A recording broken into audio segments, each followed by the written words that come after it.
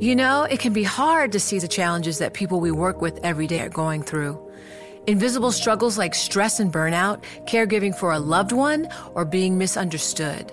But insight, awareness, and empathy will help us better see the issues they're dealing with. And that can make us and our companies healthier too. I'm Holly Robinson Peete. Join us on The Visibility Gap, a new podcast presented by Cigna Healthcare. Download it wherever you get your podcasts. From Silicon Valley to Wall Street, the promise and perils of artificial intelligence are playing out on the world stage. But what will the next phase of AI adoption look like? Which companies, from big tech to startups, will dominate? And where do the risks and unintended consequences lie? I'm Emily Chang. Join me at Bloomberg Tech in San Francisco, May 9th, to answer many of the industry's burning questions, alongside Snap's Evan Spiegel, Xbox President Sarah Bond, OpenAI's Brad Lightcap, top researcher Dr. Fei-Fei Li of Stanford, and many more. More details and just a few tickets left at Bloomberg.com/TechSF. This is Bloomberg Law with June Grosso from Bloomberg Radio.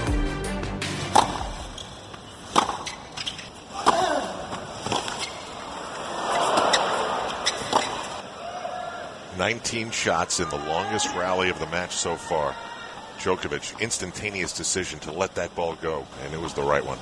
As the number one tennis player in the world, Novak Djokovic has certainly made a lot of wise decisions on the court, but now he's making a decision off the court that many question.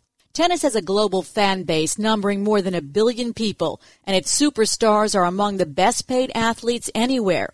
As a business, though, tennis is an underachiever, bringing in less media money than cricket, and leaving many elite athletes with lower rankings struggling to earn a living, like Tara Moore, who's been ranked as high as number 145 in the world. Being the ranking that I am now, you're definitely not earning money, you're spending your own money. We have to coach a lot of the times outside of playing tournaments, so not only are we training every single day for 5, 6, 7 hours, but we're also coaching on top of that just to be able to travel to these tournaments. Frustrated with the slow pace of change in elite tennis, Djokovic has formed a breakaway group of male tennis players that looks a lot like a union to change things. Joining me is Bloomberg legal reporter David Yaffe-Bellany. So, David, tell us what happened one afternoon in late August at the U.S. Open.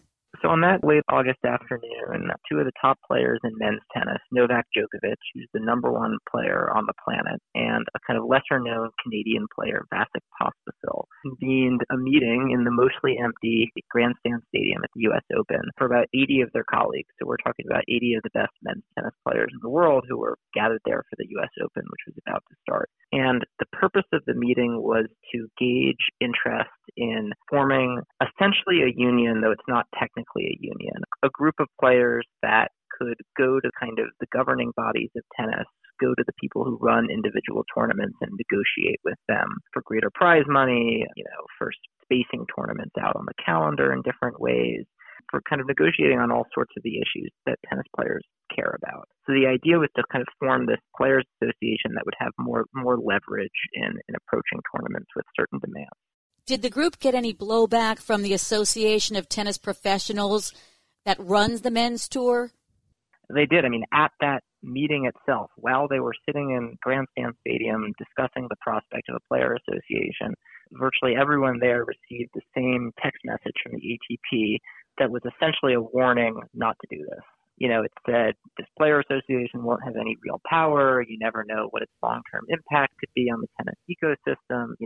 Don't do this. Don't form a breakaway association. And it's worth understanding that the way the ATP is structured, it's a partnership between players and tournaments. So there's a board that runs the circuit of events. The ATP board, it has 3 player representatives and 3 tournament representatives, and then a chairman who can kind of break the tie if there are disputes. So the sport is run through this partnership between labor and management. And essentially what the players were proposing is, let's start our own group representing labor on its own, and that'll give us more leverage.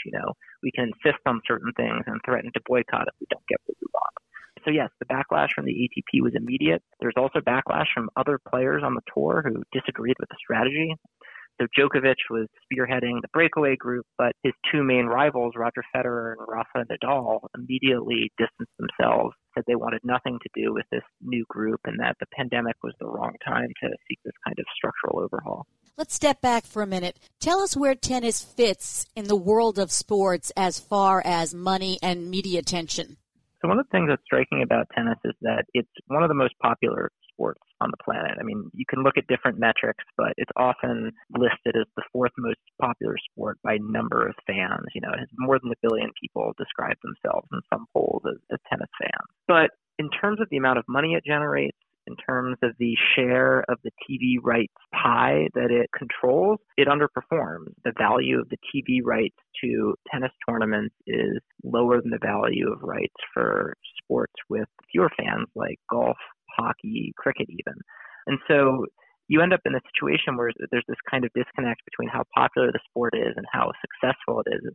We hear about the huge amounts of prize money and endorsements that tennis players get. The highest paid female athlete last year was a tennis player.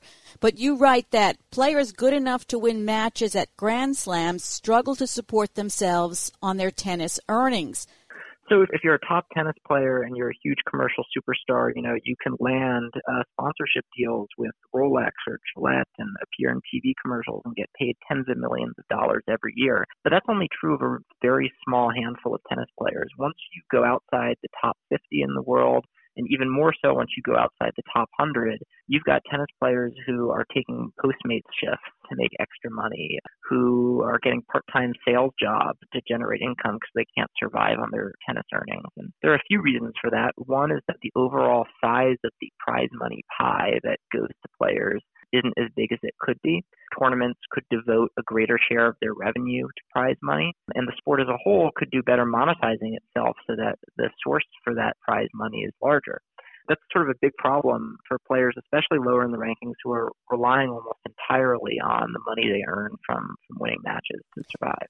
Are the players in this new group concerned about how much, or rather how little, the lower-ranked players are making?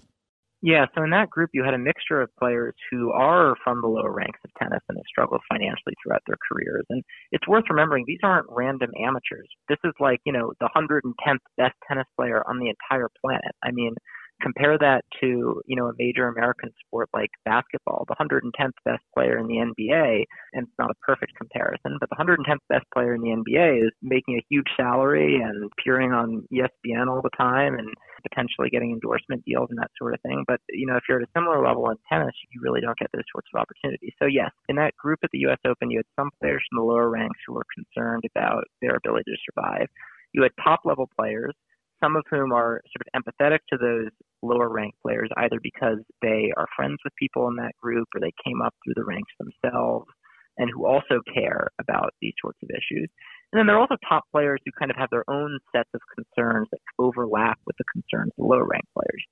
You might be ranked 25 in the world and, you know, make a ton of money, but feel like if the sport were better run, you could make even more money. You know, you've got a short career. You want to make sure that you monetize your playing years to the greatest extent possible and capitalize on that opportunity.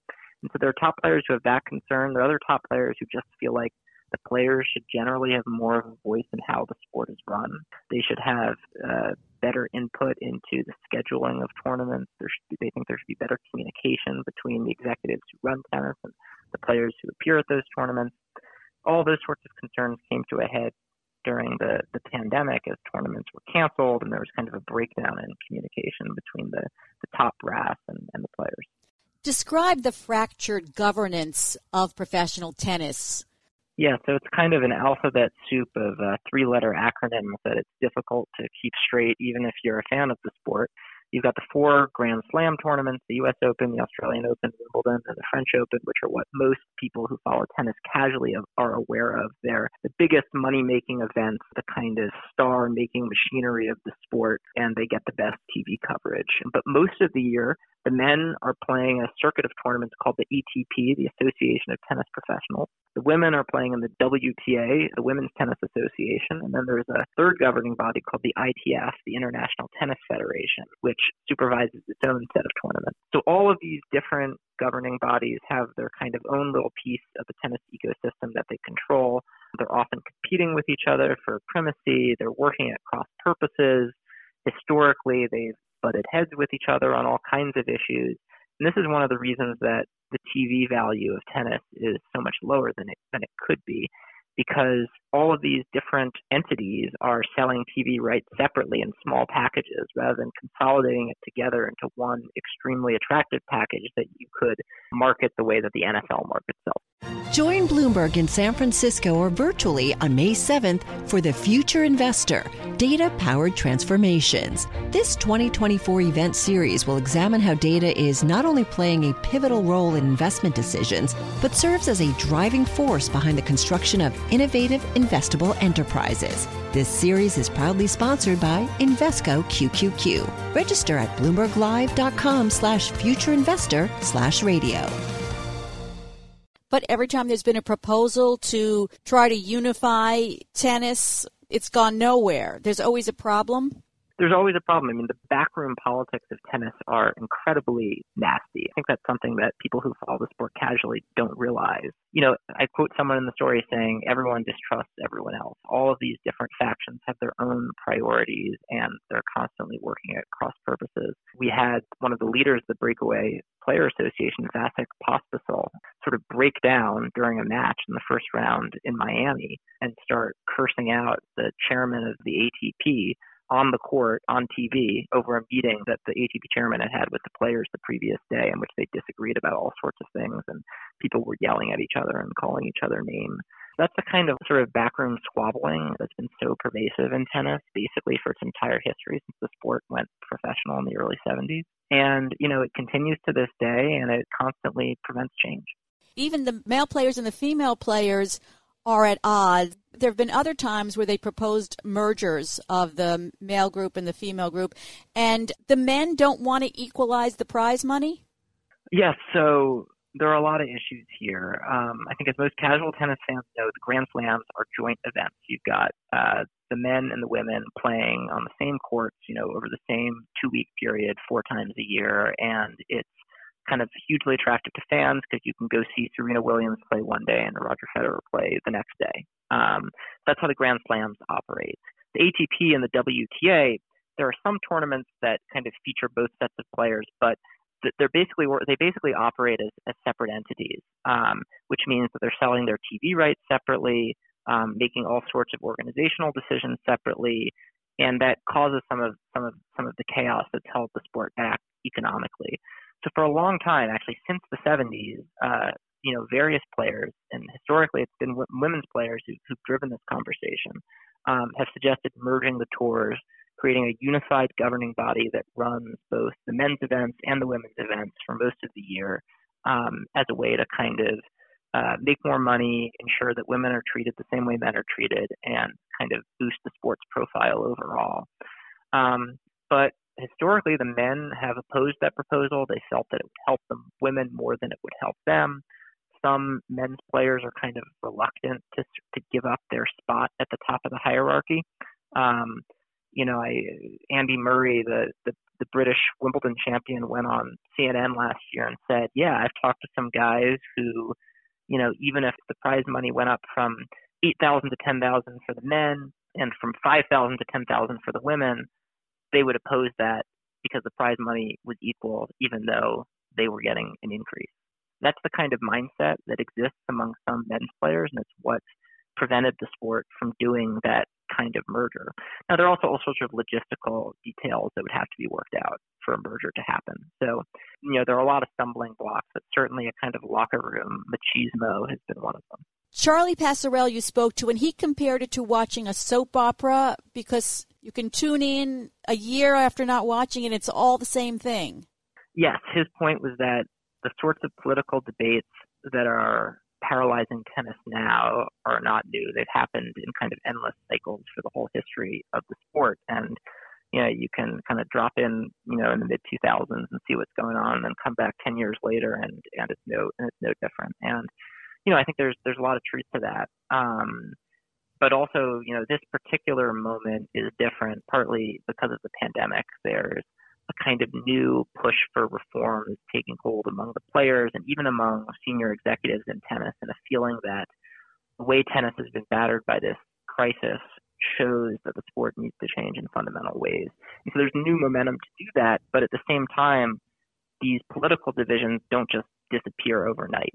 And so we're at a kind of moment where it's not clear whether tennis will be able to to unify and mobilize behind these sorts of changes, or whether the politics will continue to hold it back.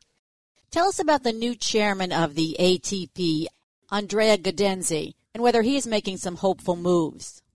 So Gaudenzi took over the ATP at what in retrospect seems like the worst possible time, January 2020. He was on the job for only a couple of months before the coronavirus upended everything. And he came into that job with a really ambitious plan. He wanted to create more unity among the tennis governing bodies, to merge TV rights with the WTA and with the Grand Slams so the sport could be better monetized.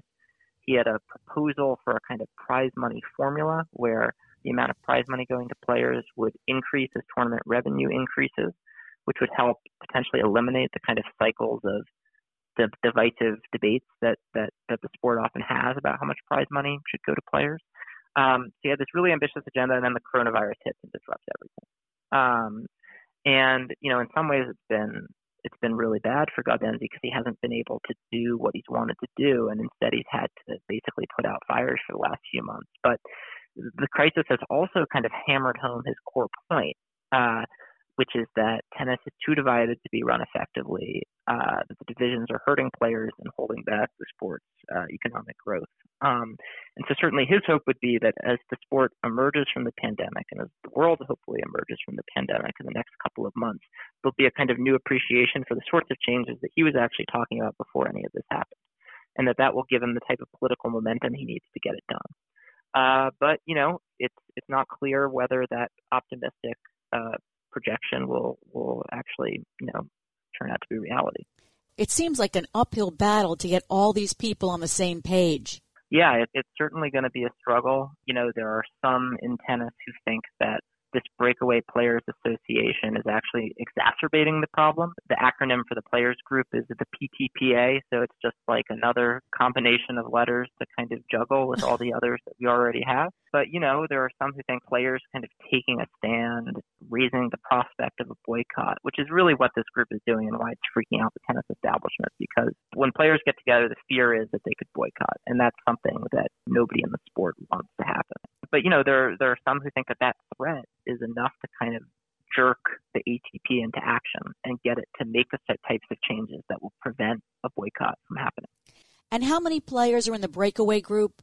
It's not totally clear. Djokovic and Pospisil have talked about getting hundreds of signatures on petitions pledging support for the group, but the group doesn't yet really exist as kind of a structured entity. Pospisil told me that he and Djokovic and a law firm that they're working with are still putting together the bylaws for the group. They're currently thinking about hiring executives from outside of tennis to kind of run the group day to day, and are planning a kind of more formal unveiling in the next few months that will kind of establish the group as like an actual entity. And at that point, they'll also continue recruiting players. It's obviously a concern that Federer and Nadal, the two most famous men's players, are distancing themselves. I mean, it's something that could hurt the group's ability to actually turn into something real that can really make change in tennis. Thanks, David. That's Bloomberg legal reporter David Yaffe-Bellany. And that's it for this edition of the Bloomberg Law Show. I'm June Grosso, and you're listening to Bloomberg. From Silicon Valley to Wall Street, the promise and perils of artificial intelligence are playing out on the world stage. But what will the next phase of AI adoption look like? Which companies, from big tech to startups, will dominate? And where do the risks and unintended consequences lie? I'm Emily Chang. Join me at Bloomberg Tech in San Francisco, May 9th, to answer many of the industry's burning questions, alongside Snap's Evan Spiegel, Xbox President Sarah Bond, OpenAI's Brad Lightcap, top researcher Dr. Fei-Fei Li of Stanford, and many more. More details and just a few tickets left at Bloomberg.com/TechSF.